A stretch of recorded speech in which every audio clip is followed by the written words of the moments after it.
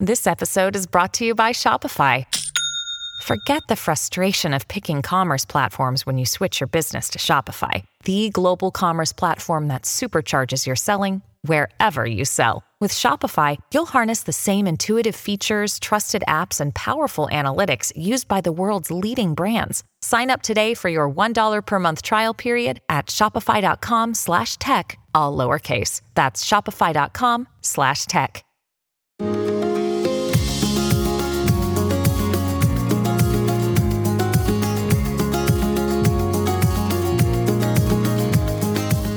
Welcome to the award-winning Thoughts from a Page podcast, a member of the Evergreen Podcasts Network, hosted by me, Cindy Burnett, a voracious reader and book columnist who provides you with engaging author conversations and book recommendation episodes, as well as insider information on all of the newest releases that I personally endorse and on the publishing industry in my behind-the-scenes series. With so many books coming out weekly, it can be hard to decide what to read, so I find the best ones and share them with you. For more book recommendations and to find my backlist of interviews, visit my website at thoughtsfromapage.com. If you are interested in accessing unique bonus content, I hope you will consider joining my Patreon group. I offer 2 levels: Page Turners, which includes my popular Early Reads program, where patrons have access to monthly early digital reads through NetGalley and exclusive pre-publication author chats, as well as regular bonus episodes and fun surprise content. My second level is Lit Lovers, which includes all of the Page Turner benefits, as well as my Traveling Galley program, where patrons can read at least 3 to 4 new titles a month that are in print galley form and are passed along to other members. One of July's selections is the new William Kent Kruger book, The River We Remember. In addition, there are 2 monthly episodes, fiction-nonfiction pairings, and spoiler-filled interviews with 3 authors. The link to join is in my show notes. Today, Nicole Baart returns to chat with me about The Long Way Back. After we recorded this interview, she and I had a spoiler-filled conversation about all sorts of cool facts and things that we couldn't talk about in this interview because you need to have read the book first. We recorded it for my Lit Lovers Patreon group, and if you're interested in that, feel free to join at that level. Nicole is the author of 11 novels, including Everything We Didn't Say and Little Broken Things. The co-founder of a nonprofit and mother of 5, she lives in Iowa with her family. I hope you enjoy our conversation. When you need mealtime inspiration, it's worth shopping Kroger, where you'll find over 30,000 mouth-watering choices that excite your inner foodie. And no matter what tasty choice you make, you'll enjoy our everyday low prices, plus extra ways to save, like digital coupons worth over $600 each week. You can also save up to $1 off per gallon at the pump with fuel points. More savings and more inspiring flavors make shopping Kroger worth it every time. Kroger, fresh for everyone. Fuel restrictions apply. Welcome, Nicole. How are you today? I'm great, Cindy. Thanks so much for having me. I'm so glad you're here again. I really enjoyed chatting with you before, and I'm so looking forward to chatting today because I loved The Long Way Back, and I loved it so much that I asked you to also do a spoiler episode with me for my Patreon group when we're done with the main show interview. So I'm really looking forward to both. Me too. I'm so glad you liked it. Such a compelling read. So let's dive in. The first thing I'd love for you to do is tell me a little bit more about The Long Way Back for those that haven't read it yet. Yeah, it's the story of an Instagram influencer whose daughter goes missing. So Charlie and Ava are exploring the United States and Canada in their vintage Airstream trailer. They've been gone for about 2.5 years. And for Ava's senior year of high school, they decide to settle down on the North Shore of Lake Superior in Minnesota. And it's a week before Ava's graduation that she goes missing. So the rest of the book is about trying to figure out what happened and is it connected to their life on the road? And how can we get her back? How did you come up with the idea for this one? As I was reading, I was so curious. Yeah. You know what? It was a convergence of 3 things at the same time, kind of a perfect storm in my life. So in the spring of 2020, everybody knows what happened then.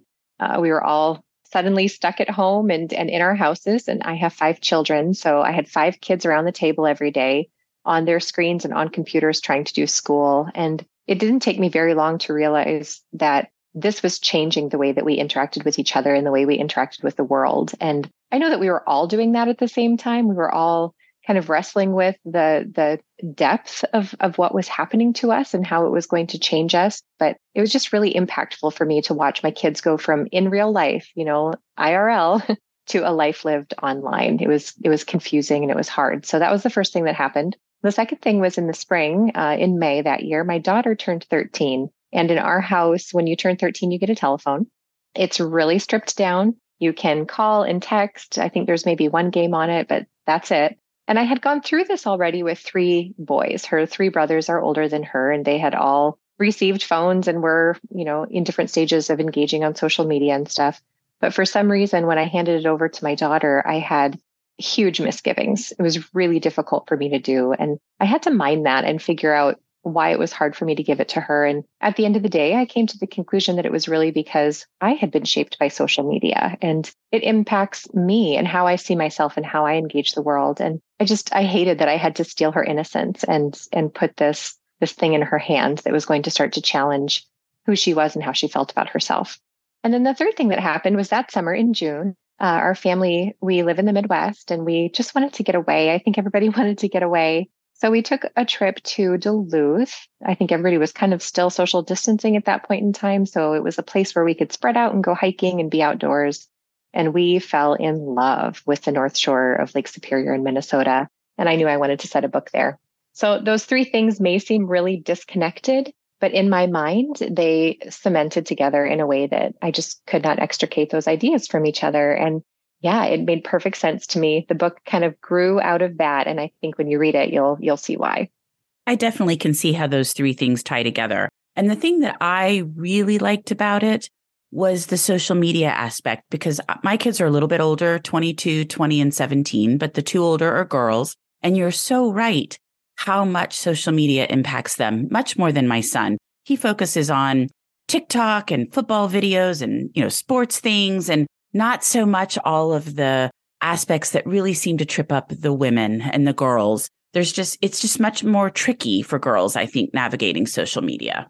Oh, I couldn't agree more. You're so right. My boys are into football videos and funny, dog memes and stuff like that. And to them, it's very lighthearted and funny and entertaining. And for my daughter, it's her self-worth is tied up in this. And even for me too, like I want to write good books and for people to find me entertaining and for my house to look nice and my family to look good. And it's hard. And you weave in a second level, because not only do you have the daughter Ava and her relationship with social media, but it is Charlie and Ava together on social media. And Charlie's really driving some of it, the mother. And so there's that whole level of, when is it okay to put your child on social media? Really, Ava's too young at 13 to consent to understand what they've agreed to do, making this account together, and then everything that comes because they've made this account together. Oh, absolutely. I'm wrestling through that myself right now. My youngest is 12. He'll be 13 very soon. And yeah, knowing what I can and can't put online for my kids, and they want to be there. They think they do, but they don't understand the implications of it and how it's going to affect them later. And it's tricky. And I can't wait for our culture, our communities to start to really wrestle with this and ask ourselves, what have we done? And what are we doing? And what are some parameters that we want to put around this for ourselves and for our kids? I think that's actually here. I have started seeing articles, not everywhere, but I have started seeing articles where people are talking about, is it okay to put all these photos of your children online? And is that all right when they're too young to even consent? And also, like, what is the end game here? Like, what is going to happen as a result? And I think states are starting to pass laws about social media, and who knows whether they'll be able to be upheld. But I do think people are beginning to talk about this, wrestle with it, understand what has happened and how maybe we can try to put some parameters on it. You're right. And I'm grateful to see that happening. I worry it might be too late for me and for my kids, but for another generation, as these changes are being made, I'm grateful to see that happening. I think you're exactly right. You cannot put the horse back in the barn at this stage for many of us, but at least it's something that is starting to be chatted about, maybe make people think a little bit more about it. And I don't want to give anything away in this story, but because they've created this social media account, it certainly puts them in the spotlight and creates some trouble down the road for them, literally down the road. Get it? Yeah, I love it.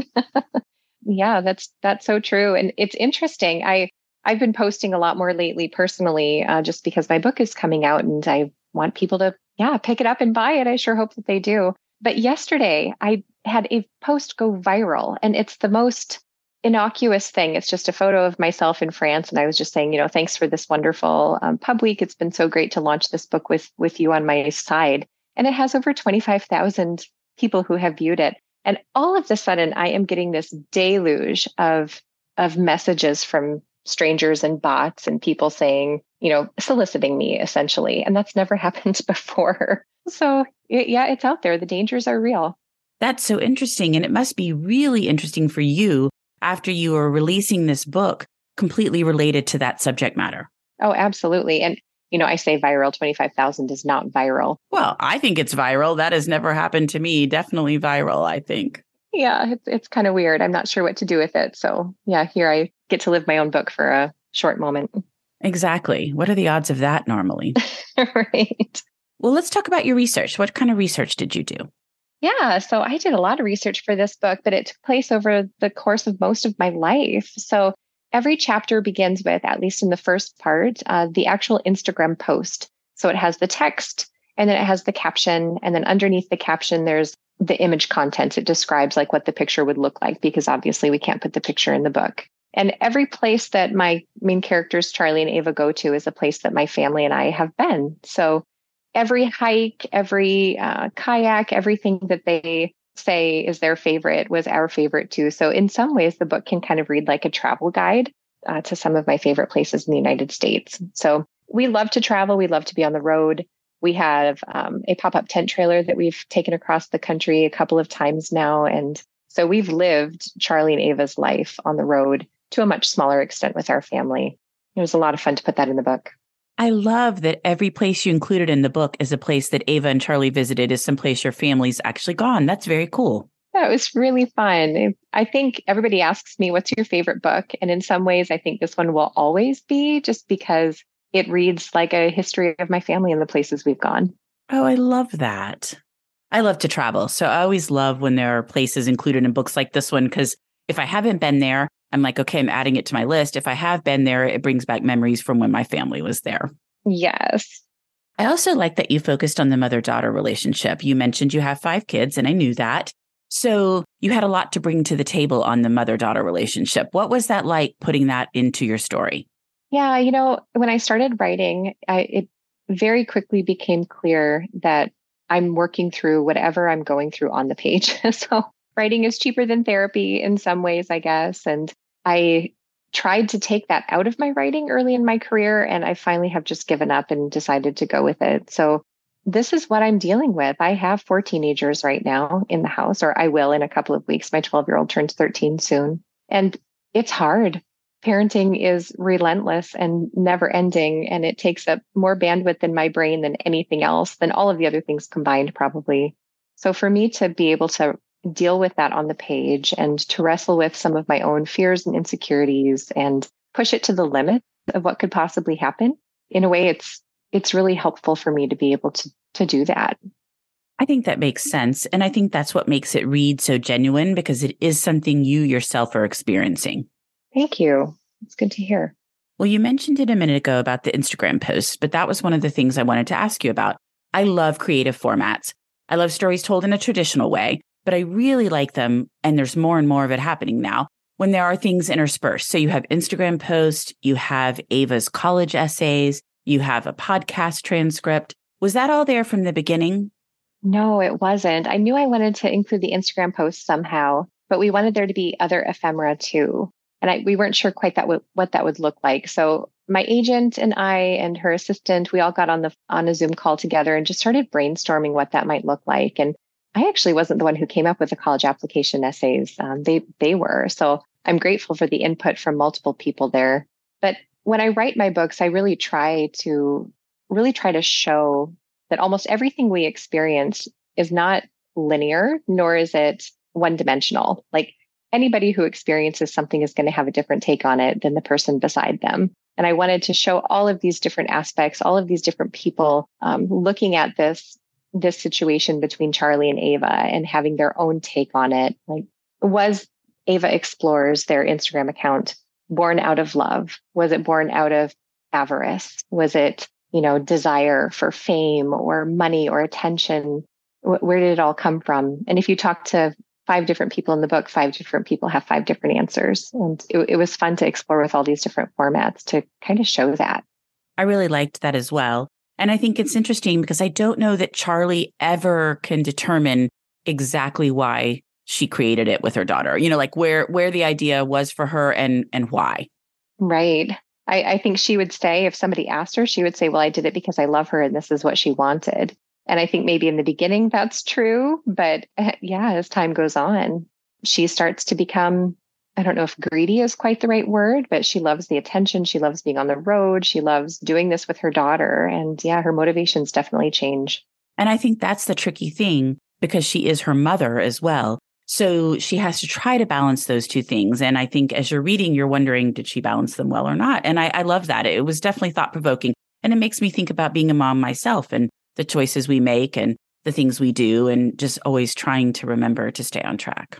Amen to that. And, I think that can be applied to almost anything in life, wanting your child to get into a good college. Do you want that for them or do you want that for you? Do you want that for the prestige or do you want that for, their own edification and making a sports team or being chosen as the lead in the play, et cetera, et cetera. It just goes on. And I think as a mom, I'm always asking myself, why? What are my motivations? Am I pure here? And I don't think we ever can be wholly pure in our motivations when it comes to our children. I think that's right. And it is hard sometimes to unpack it all. Yeah, so true. The story is very page turning. I was always wanting to start the next chapter. What do you do as you're writing to make sure that's the case? Oh man, I don't remember where I read this advice, but somebody said, when you're done writing for the day, don't end at the end of the scene. Keep yourself wanting more by stopping mid-scene or at an exciting point so that the next morning when you wake up and you open up your computer or your notebook, whatever it is you do to write, you're excited to dive back in again. And that works for me. Like I'll almost never complete a scene at the end of one of my working sessions so that I'm excited to dive in again. And I apply that to my chapters too. I always want there to be a hook. I want to write books that keep people sitting in bed saying, just one more chapter, just one more chapter. And I don't know that I've always been great at that in the past, but it's definitely something that I'm working on. Well, that leads me into my next question, actually. So this is your 11th book. Do you feel like you have learned a ton as you have continued to put out book after book? Oh my goodness, yes. If I had my way, I would be forever in school, forever learning. I love being a student and I love expanding my mind and my repertoire. So I'm constantly reading craft books. I go to writers' retreats and conferences whenever I can. I love picking up something new and then applying it to my work. So I hope that every book I write is just a little bit different and a little bit better than the one before. That has to be hard. And by the time you're at 11 books, also to make sure you're still writing about fresh things. And I mean, you definitely are. This is a great story. But in your mind, you must be like, okay, I've got to make sure I'm still keeping this fresh. And I'm assuming attending retreats, meeting with other writers, various things like that helps with that. Oh, absolutely. And I think just being a really great observer. I'm a bit of an introvert. I love time alone and I love just observing the world around me, consuming things like books and media and news, whatever is happening in the world. I love to go places where there's lots of people and just watch them. And I get so much great fodder from the world around me. You keep notes about those type of things so that you then can weave them into whichever story they seem to fit in? I do. I have endless notebooks and pens. If you in my coat pockets and my purses in my car, there's always something around. And then you're madly looking through them all. Where did I write about that one particular thing I wanted to include in this one? Constantly, yes. And then I find things later and I think, oh, shoot, I was supposed to include that in that book and I never did. I keep things on legal pads, like various to-do lists and notes about things. And then I'm madly trying to find the one legal pad that has what I need on it. And it's not the very best system, but at least I can eventually usually find what I need. That's funny. I'm a legal pad girl too. And I write all of my books longhand on legal pads. Do you really? Somebody else was just telling me this, Danielle Tresoni. She does the same thing. I didn't know anybody did that anymore. I love that. Yeah. It's taken me years. I find I've discovered that when I write on a computer, I don't know, it stops me up. It's too tempting to click on Instagram or delete the paragraph I just wrote because it's not perfect or fiddle with a word, look it up in a thesaurus or whatever.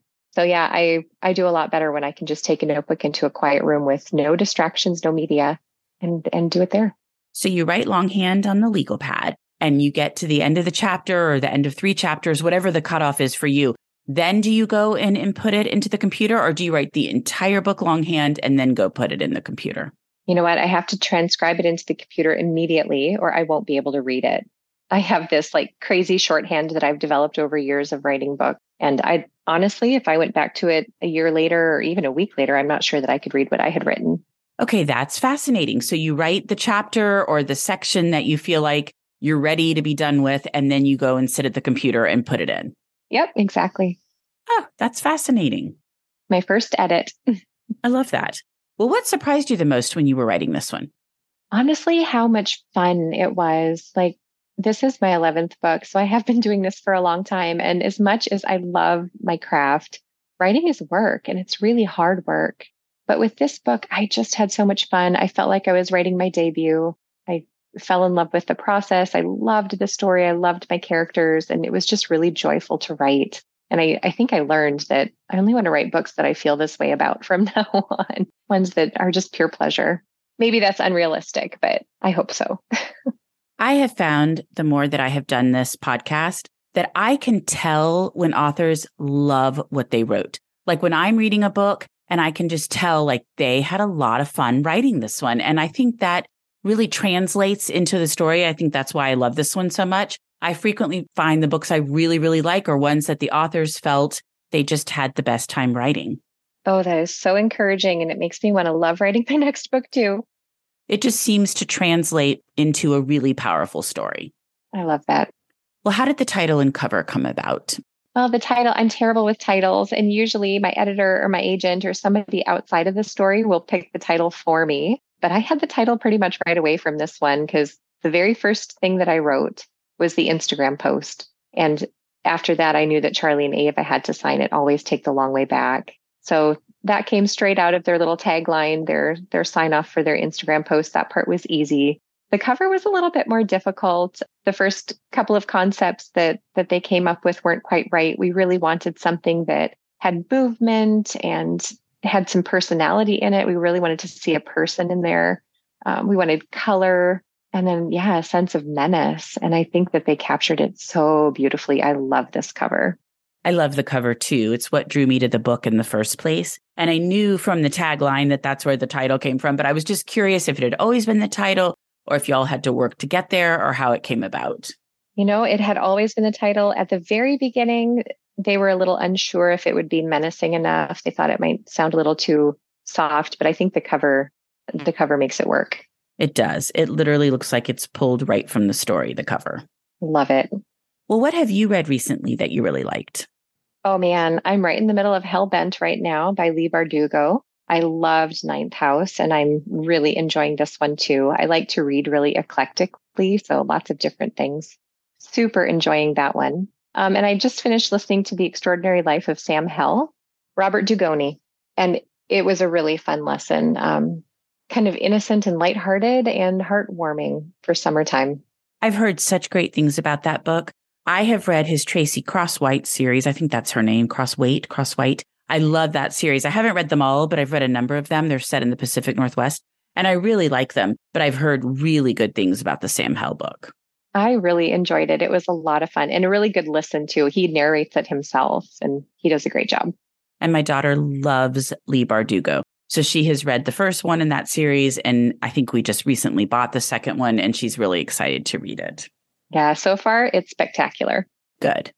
Well, Nicole, thank you so much for joining me today on the Thoughts from a Page podcast. I always enjoy chatting with you, and I really love The Long Way Back, and I can't wait for everybody else to be reading it. Cindy, thank you so much. It was a delight to talk to you.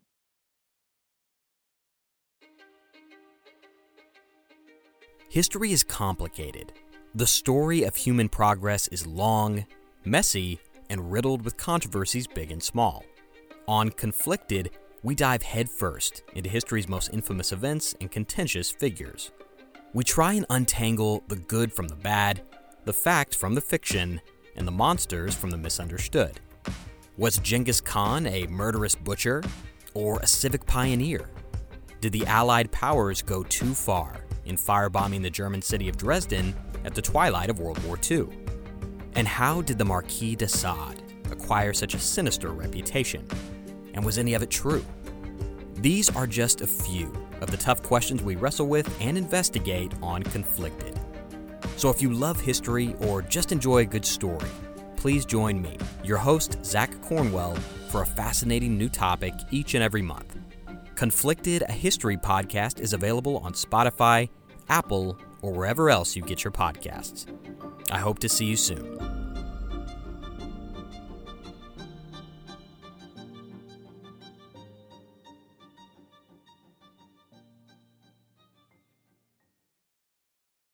Thank you so much for listening to my podcast. I would love to connect with you on Instagram or Facebook, where you can find me at Thoughts from a Page. If you enjoy this show, please consider joining my Patreon group to access bonus content and support the podcast. If you have a moment to rate the show or subscribe to it wherever you listen to your podcasts, I would really appreciate it. It makes a big difference. And please tell all of your friends about Thoughts from a Page. Word of mouth does wonders to help the show grow. The book discussed in this episode can be purchased at my bookshop storefront, and the link is in the show notes. I hope you'll tune in next time.